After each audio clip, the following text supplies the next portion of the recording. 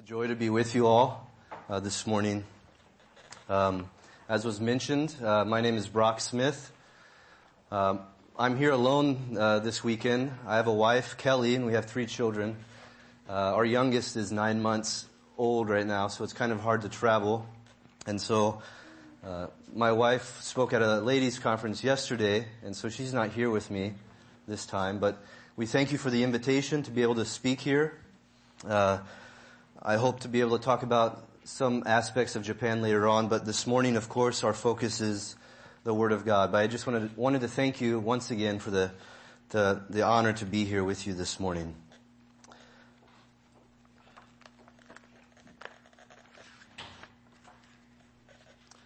I don't know if you know of the filmmaker.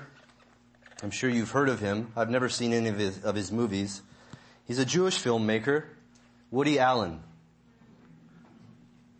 He's pretty old now, I think. But he's a Jewish filmmaker. And he said this once: if it turns out that there is a God, the worst that you can say about him is that basically he's an underachiever. Woody Allen is a professed atheist. He has quite a dry humor. But it always amazes me when I see a man like Woody Allen, who is by heritage of the people of Israel, right?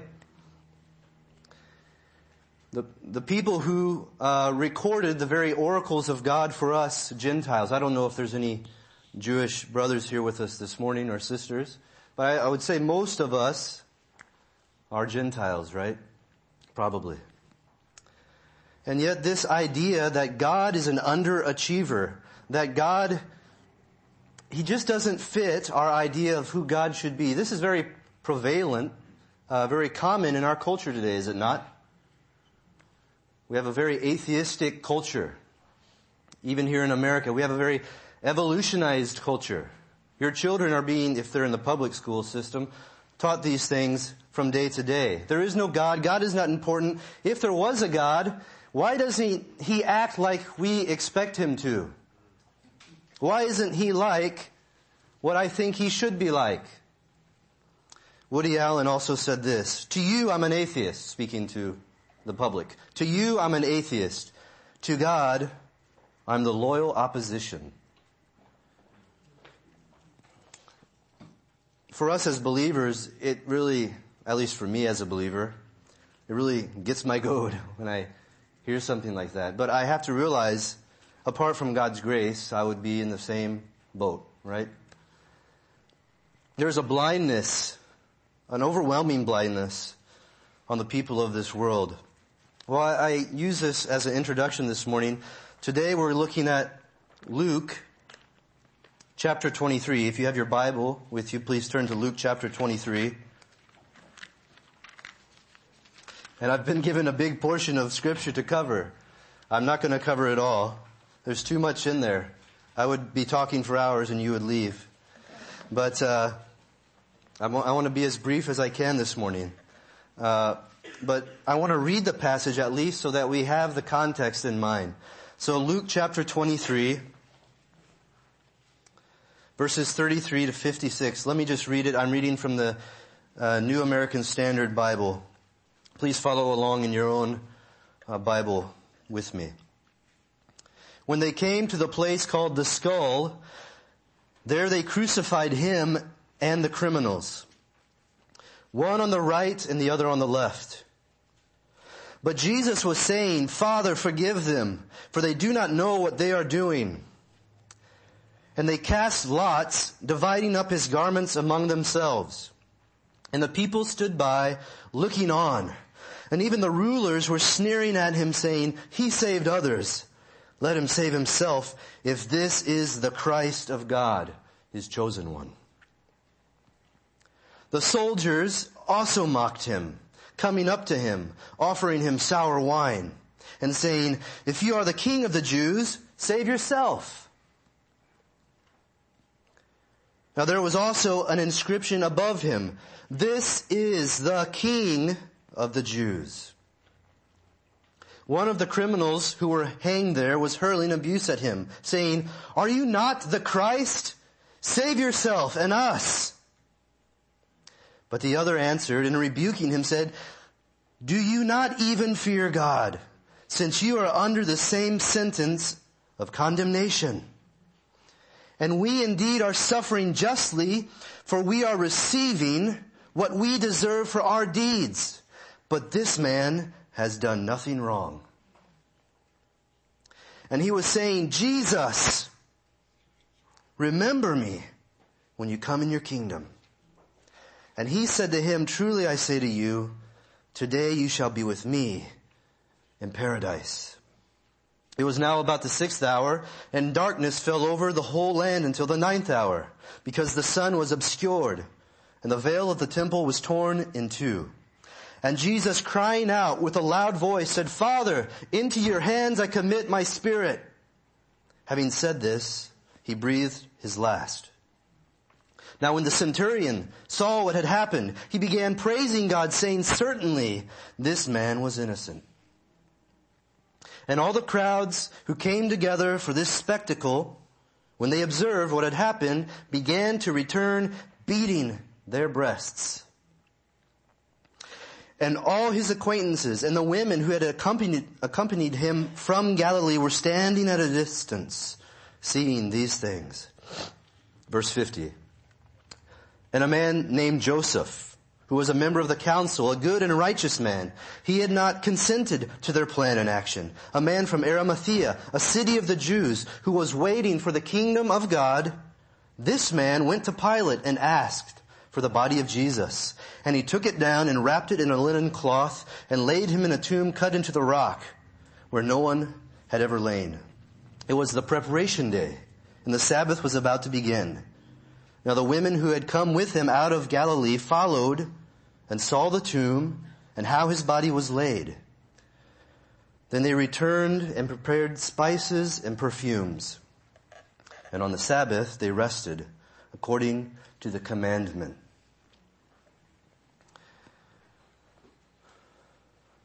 As I said just moments ago, this is a very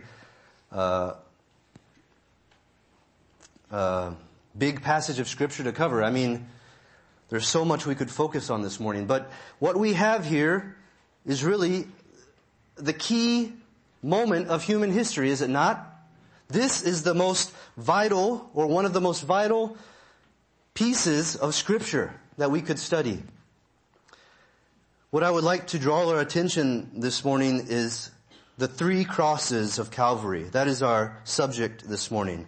The 3 crosses of Calvary. Calvary, Golgotha, the place of the skull. On that day, 2,000 years ago, there were 3 crosses. And today we will study those 3 crosses which once stood there, and we'll discover how each reveals truths concerning salvation, sin, and death. Our first point this morning is that one of the crosses was a cross of rejection. A cross of rejection. What do I mean by that? Well, let's go back just a little bit in the timeline here. What had happened moments earlier before Pilate sentenced Jesus? Well, Pilate, if you remember, he wanted to free someone. It was part of their tradition during the festival. I will release to you someone of your choosing. Who do you want? People of Israel, do you want Jesus of Nazareth or the rebel, Barabbas? We don't know much about Barabbas, do we? All we know is that he was almost what we would call a terrorist of that day. Maybe he was trying to rebel against Roman rule. Maybe he was trying to bring about the Messianic age. Maybe he considered himself Messiah. There were lots of men like that at this time, professing to be the King of the Jews. All we know is that he was spared, wasn't he? In fact, the cross Jesus Christ bore was meant for Barabbas. You can literally say Jesus became his substitute that day, right? We don't know much about Barabbas. And these two who were crucified next to the Lord Jesus, we don't know much about them. They're called criminals or thieves in Scripture. Now, this is just a speculation of my own, and it may or may not be true. But it could be that these two men were confederates of Barabbas. We don't know. It could be, but it could not be, but we can't rule it out. Maybe they were criminals, rebels like him. Or maybe they were just basic thieves or criminals who had done crime that deserved the death penalty. Nevertheless, our Lord is there crucified in between those who deserve death. The first one, it says in verse 39, one of the criminals who were hanged there was hurling abuse at him. Now in this whole section of Scripture, we have several people hurling abuse at the Lord Jesus. We have the rulers. We have the people watching. We have the Roman soldiers mocking him. Everyone is against him. And this thief joins in. This criminal joins in. He abuses him. It's interesting. The Greek word there is where we get the word blasphemy from. It literally says he blasphemed Christ. So it wasn't just a mockery of who Christ was. It was an outright rejection of who Christ was. He says, "Are you not the Christ? Save yourself and us." That's what we've heard about the Christ. He's supposed to save us.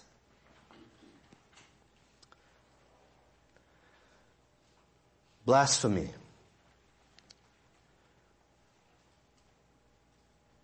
Well, this type of, at the beginning of the message, I quoted Woody Allen. That type of arrogance is nothing new, is it not? The atheism we see in our day-to-day, the rejection of Christ and Christianity that we see in our world, it's nothing new. Modern day atheism is nothing new. Christ rejectors are in fact God rejectors. If you reject Christ, you're rejecting actually God.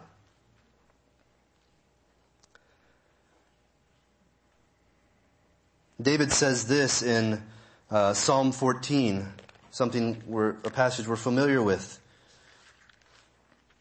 "The fool has said in his heart, there is no God. They are corrupt. They have committed abominable deeds. There is no one who does good." And Paul quotes this psalm and others, parts of it in Romans.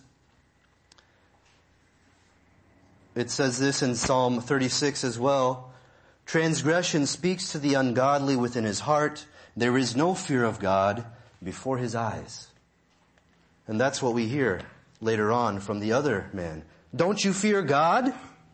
No, this man didn't. He did not fear God. Being even a Jew, raised in the synagogue, hearing the Scriptures, hearing all about the God of Israel, how this God had saved them from the land of slavery, Egypt, and had brought them into the good land, the promised land, the land flowing with milk and honey. And yet there was no fear of this God. And he mocks and blasphemes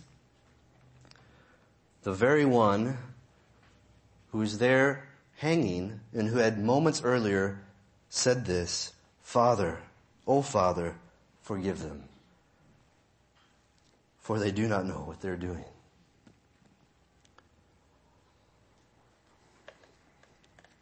Again, atheism is nothing new. Christ rejectors are nothing new.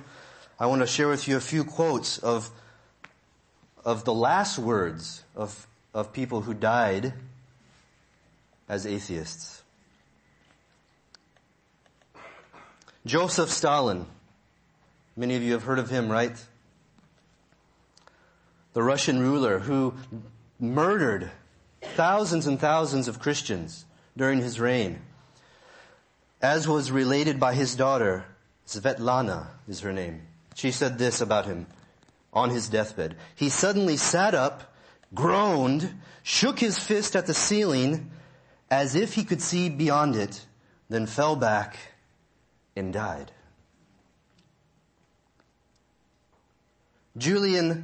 Sir Julian Huxley, he was an English atheist, evolutionist, biologist. He was a staunch atheist, actually. Said this on his deathbed, it's recorded. So it's true after all.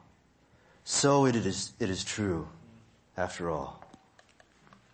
Julian the Apostate, he was called by the early Roman Church. He was a Roman emperor, but he hated Christians. He wasn't one of the emperors who was a Christian of that era. In AD 363, he was battling the Persians and he was mortally wounded in the battle. And he died on the battlefield, and as he was dying, he picked up some of his own blood, which was coming out of his body. He mingled it with the dirt, and he flung it skyward, and he said this, "Thou hast conquered, O Galilean." They knew in their heart God was true. They knew in their heart that Christ was indeed who he said he was. And yet, this is the truth this morning, friends. This is what we can glean from this. The cross of rejection, what is that? That is those who at the end of it all, they are dead in sin. They are dead in sin. We all were. But they die in their sin. They go to the very edge of the grave. And even in all the darkness, and in all that they look back on their life and think about, they realize, yes, it's all true after all. But I can't receive it. I will, as Woody Allen says, be the loyal opposition to the day I die. That's the heart of it. Christ says this in John 8:24. Let me turn there. And you can as well if you'd like, but you don't have to. John 8:24. Therefore I said to you that you will die in your sins. For unless you believe that I am, my version says he in italics, but he isn't there. It just says, the Lord said, unless you believe that I am, unless you believe I am Yahweh, the living God, you will die in your sins. There are some in this world, there's many here represented at Calvary, but in the end, there is one group of people on one side, the Christ rejectors. They are dead in sin, and they die in sin, and they go to their grave, they go into eternity, they go into the fires of hell, rejecting the one who died for them. May that not be any of us this morning. If you are here today, and your whole life you've been resisting, God is giving you one more chance to stop resisting, to embrace his love, and to come to a knowledge of the truth. Well, what is the second cross that stood on Calvary that day? Well, the second cross is, of course, the cross of our Lord, the cross of redemption. Verse 33, when they came to the place called the Skull, there they crucified him and the criminals.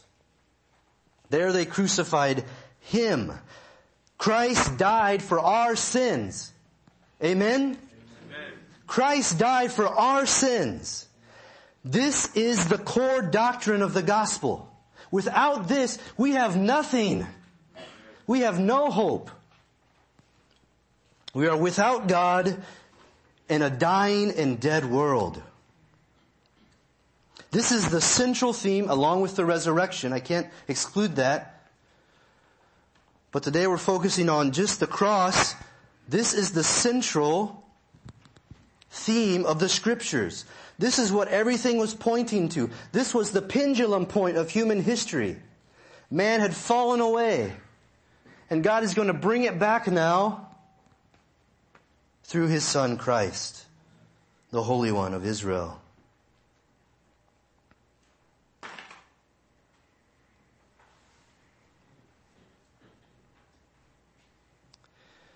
There's many doctrines that we can draw out of what Christ did for us on the cross. And these terms you've heard. Propitiation. That's God-word. Christ stands in the gap. We looked at that this morning. He stands in the breach. He says, no, let me take it instead, Father. I want to take the wrath for them. I love them so much. And He stands in the gap and He absorbs it fully like a sponge so that none of it comes upon us. There's substitution, which teaches that Christ literally became our substitute, like we mentioned earlier. He was Barabbas's, in a literal sense, substitute. That was Barabbas's cross. Well, it wasn't just Barabbas's cross. It was my cross. It was your cross. Do you believe that? That you should have been on that cross. There's forgiveness of sin, pardon from our sins, being released from sin. But what I want to focus on just briefly is the concept of redemption. What does it mean to be redeemed?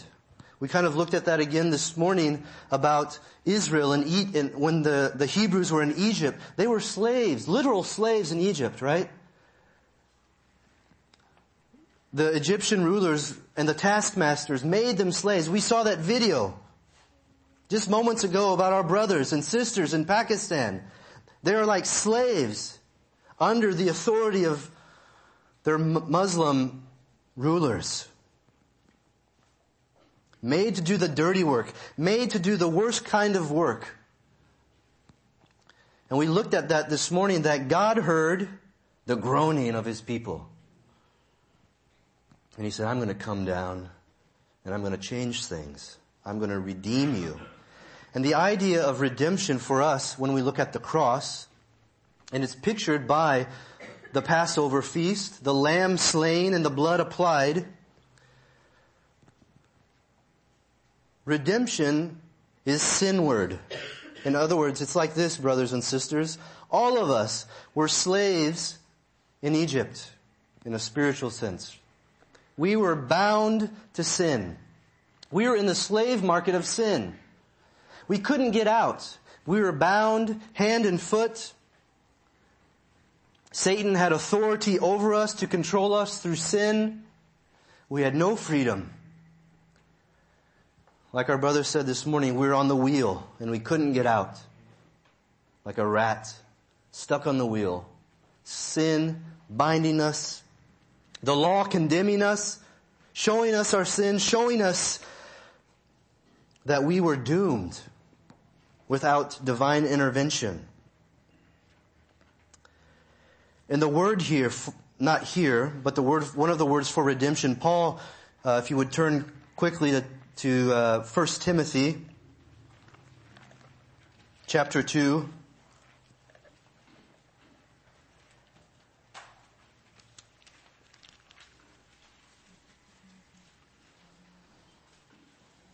He says this,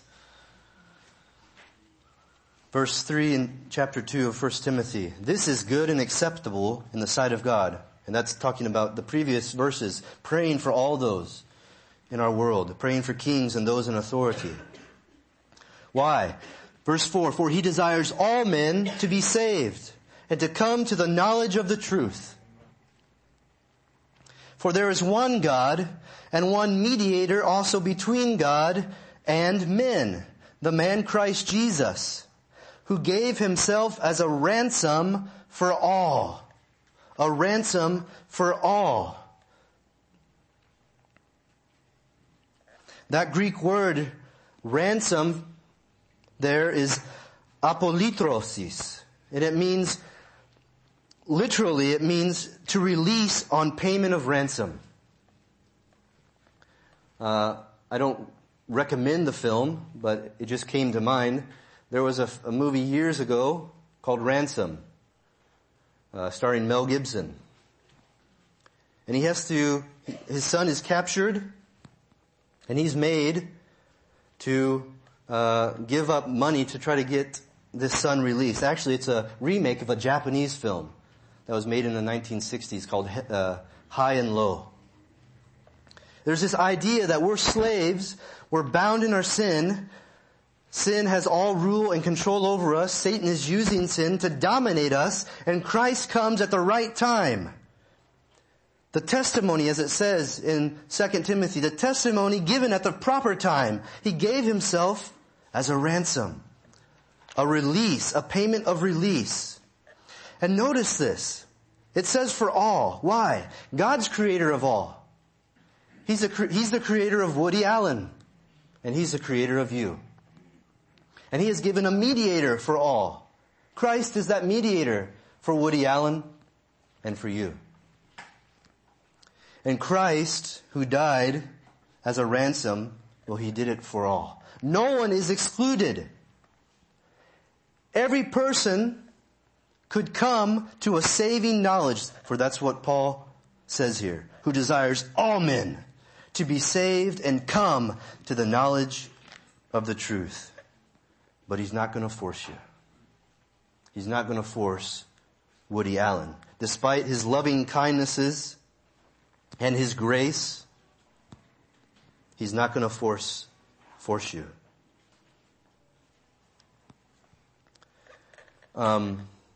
There's a famous, well, it's not famous. Maybe it's famous. I don't know. Years ago, I heard this song. It's by a Christian rapper. I don't know how Christian rap is viewed in this congregation. If that's something okay to talk about, I don't know, but I'm going to talk about it anyway. Because that's how I prepared. The artist, his name is Shai Linne. He's a very, I do recommend, whether you like rap music or not, it's very clean, of course. And some of the way he phrases things are so deep and wonderful to listen to. A few years back, he made an album called The Atonement. And he has a song on there called The Cross. And it's basically this passage of Scripture that we're looking at. And I want to read for you. I'm not going to rap. Thank God, right? There's some things boys from Kansas should not do. And that's one of them. But I'm going to read it. And just listen to these lyrics. The title of the song is The Cross. And I think this illustrates better than I could say it in words what the cross of redemption accomplished. There's something you gotta see. Journey with me. It's approximately 30 AD. In the land of Israel, the city of Jerusalem, but on the outside there's screams and loud cries. Through faith, this scene can be seen without eyes. The mean shout lies and seem to sound wise. As we inch through the crowd, we need to be cautious. A Roman execution, men on 3 crosses. But all of the focus is on the one in the center. The gate closes behind you. No one can enter. The sight you behold is so odd, you're stunned. The man hanging on the cross is God the Son. 12 noon, it's pitch black because the sunshine's lacking. Your minds can't fathom this divine transaction. As slowly the sound becomes mostly drowned, you realize that you're standing on holy ground. Then he goes into the refrain and chorus. So forever will I tell, in 3 hours, Christ suffered more than any sinner ever will in hell. So forever will I tell, in 3 hours, Christ suffered more than any sinner ever will in hell. It's where we see your holiness at the cross. We see that you're controlling this at the cross. We see how you feel about sin at the cross. your unfathomable love for men at the cross. It's where we see your sovereignty at the cross. We see our idolatry at the cross. We know that there's a judgment day from the cross. May we never take our eyes away from the cross. Second verse, and we'll end with this. We're now in the realm of the sublime and profound. With God at the helm, it's about to go down. The Father's wrath, precise, will blast and slice the priceless Master Christ as a sacrifice. Willingly, He's under the curse to be treated as if the Son was the worst scum of the earth. The scene is the craziest. Jesus being treated as if He is the shadiest atheist. How is it that the Messiah is in the fiery pit as if He was a wicked liar with twisted desires? The one who's sinless and just, punished as if He was promiscuous and mischievous with vicious lust. The source of all godly pleasure, tormented as if He was a foul investor or child molester.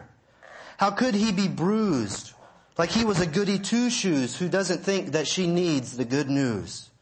He's perfect in love and wisdom, but He's suffering as if He constructed the corrupt justice system. We should mourn at the backdrop. Jesus torn like He's on the corner with crack rock, with porn on His laptop. What is this kid? His gifts are infinite, but He's hit with licks for religious hypocrites.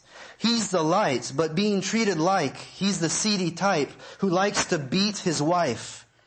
He's treated like a rapist, treated like a slanderer, treated like a racist, or maybe a philanderer. Jesus being penalized like He had sin inside, filled with inner pride while committing genocide. I could write for 1 billion years and still can't name all of the sins placed on the Lamb slain. But know this, the main thing the cross demonstrated, the glory and the holiness of God vindicated. No one knew. No one knew what was going on. At that moment, in the darkness, the transaction that was taking place between God the Father and God the Son, it's unfathomable. We can't even imagine it.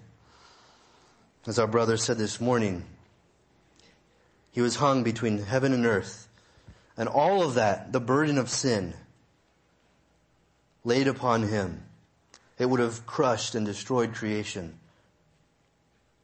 And yet He bore it all. He bore it all. And what we get from this, the first man died in his sin, but Christ died for sin. He died for sin. To release us, to set us free. We're no longer trapped in that slave market of sin, friends. The bonds have been broken. And that leads us to our last point this morning. The third and final cross. This is the cross of reception. We saw the first, the cross of rejection. Then Christ's cross, one of redemption. And now the other cross, the cross of reception. Well, whose cross is this? Well, it's the other criminal. The one thief in verse 39 says, blaspheming, "Are you not the Christ? Save yourself and us." Verse 40, but the other answered, and rebuking him said, "Do you not even fear God, since you are under the same sentence of condemnation?" So we see three things about this man. The first thing is this. We see his character. What was his character like? He feared God. By saying to the other man, "Don't you fear God? You don't fear God? You're here dying on the cross. A cross that He also, a similar type of death. I'm dying too. And you don't even fear God. You go to the extreme of joining in everyone else to blaspheme this one that they are themselves also mocking and blaspheming. So we see his character was different. Where did this happen? When did it happen? Where did the change come from? We don't know, right? But something changed. Something changed to where that he began to fear God. Maybe it was the close approaching death, the suffering, the agony that he was experiencing on the cross. Whatever it was, he feared God. And then he says, in verse 41, we see a second aspect of him. We see his conclusion. His character was, he feared God, but his conclusion is this. And we indeed are suffering justly. I know I'm a criminal. I know I did wrong. And I knew before that if I did whatever I did, the penalty for it was death. That was the law of the land. That was the law of the Romans. I knew it, and yet I did it. I'm suffering justly. We are suffering justly, for we are receiving what we deserve for our deeds. But this man has done nothing wrong. That was his conclusion. How did he know that Jesus had done nothing wrong? How did he know? We have very little information about these individuals. We can only assume Jesus had been ministering for 3 years in the land. Maybe he had heard messages. Maybe the word had spread. We don't know exactly. And yet, he believed that Jesus was innocent. And finally, we see his confession in the next verse. Verse 42. That's all he says to his confederate. And now he turns to Jesus. Can you picture it? Can you picture the Lord suffering there? He is very soon going to be bearing all the sin on earth. He's already suffering physically. I mean, most people wouldn't even survive sometimes scourging. And he was scourged. He could hardly carry his cross to Calvary. And here he is now nailed, bleeding profusely. And with all of that, being scorned by everyone. And being hated by everyone. And this is our Lord, right? He takes the time to have a conversation with this man. He turns to him and he says, Jesus, remember me when you come in your kingdom. Remember me. And Jesus says to him, truly I say to you, today you shall be with me in paradise. That's all he said. That was his confession. We don't know what he knew. What was his theology? What did he believe? Did he know that Christ was dying for his sin? Maybe he had heard growing up in the synagogue the promises of the Messiah, that he would be cut off for the people. We don't know.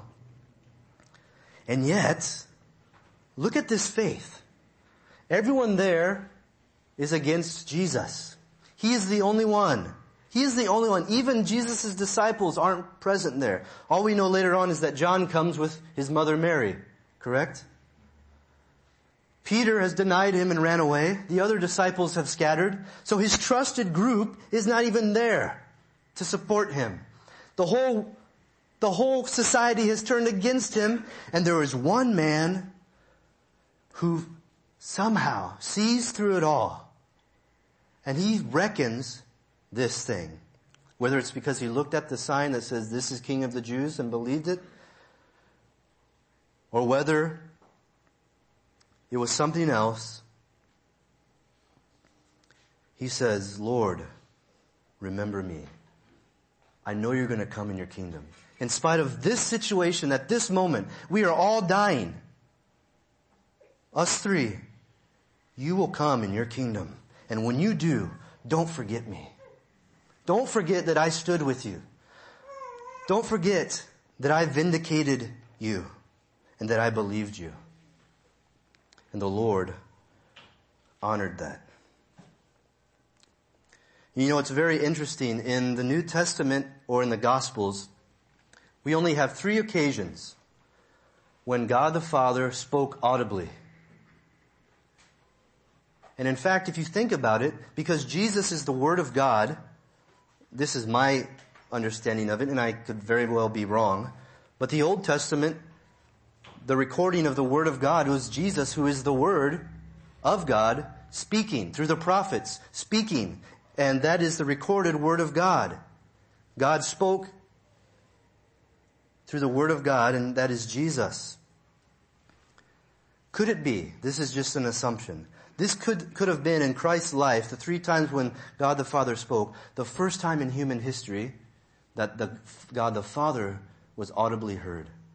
When was it? When did it take place? At his baptism. Heavens opened.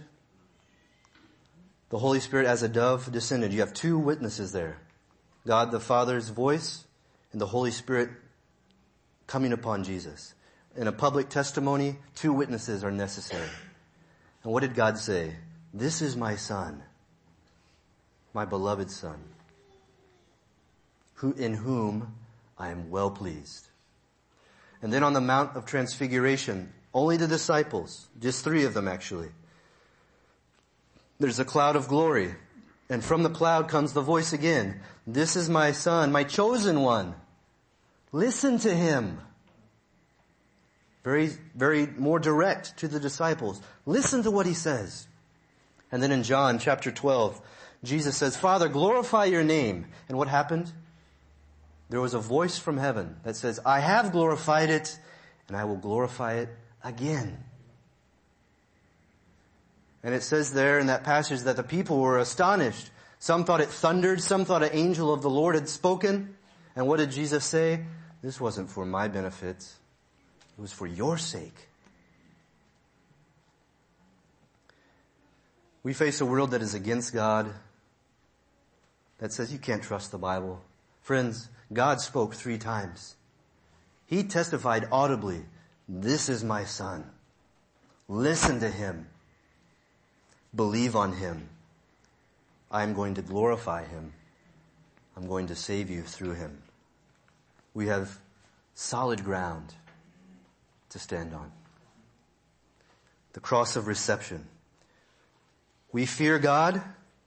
We know that he is just if he would punish us for our sin. And we conclude that, yes, if we were to die for our sin, it would be a just thing. But Christ dies for us. We vindicate God when we believe in the gospel. We say, yes, Christ didn't die for his sin. He died for ours. He died as a ransom to free me. And we vindicate God. Because God, it says in Isaiah, the Lord was willing to crush him. It was the Lord's will. That is the extent of how much God loves you. His precious one, the one that was at his side, as we just sang earlier, the one that he sent, he was willing to crush so that he could shower and open the floodgates of his love upon us. What should our response be to that love? Well, we don't want to die in our sin. And Christ already died for our sin. Well, let's die to sin. Amen? We're free, saints. We've been set free from sin and its bondage. We no longer have to serve that taskmaster. We have a new master, a good shepherd, a good Lord who is guiding us towards glory. And he wants us to be free from sin, even now.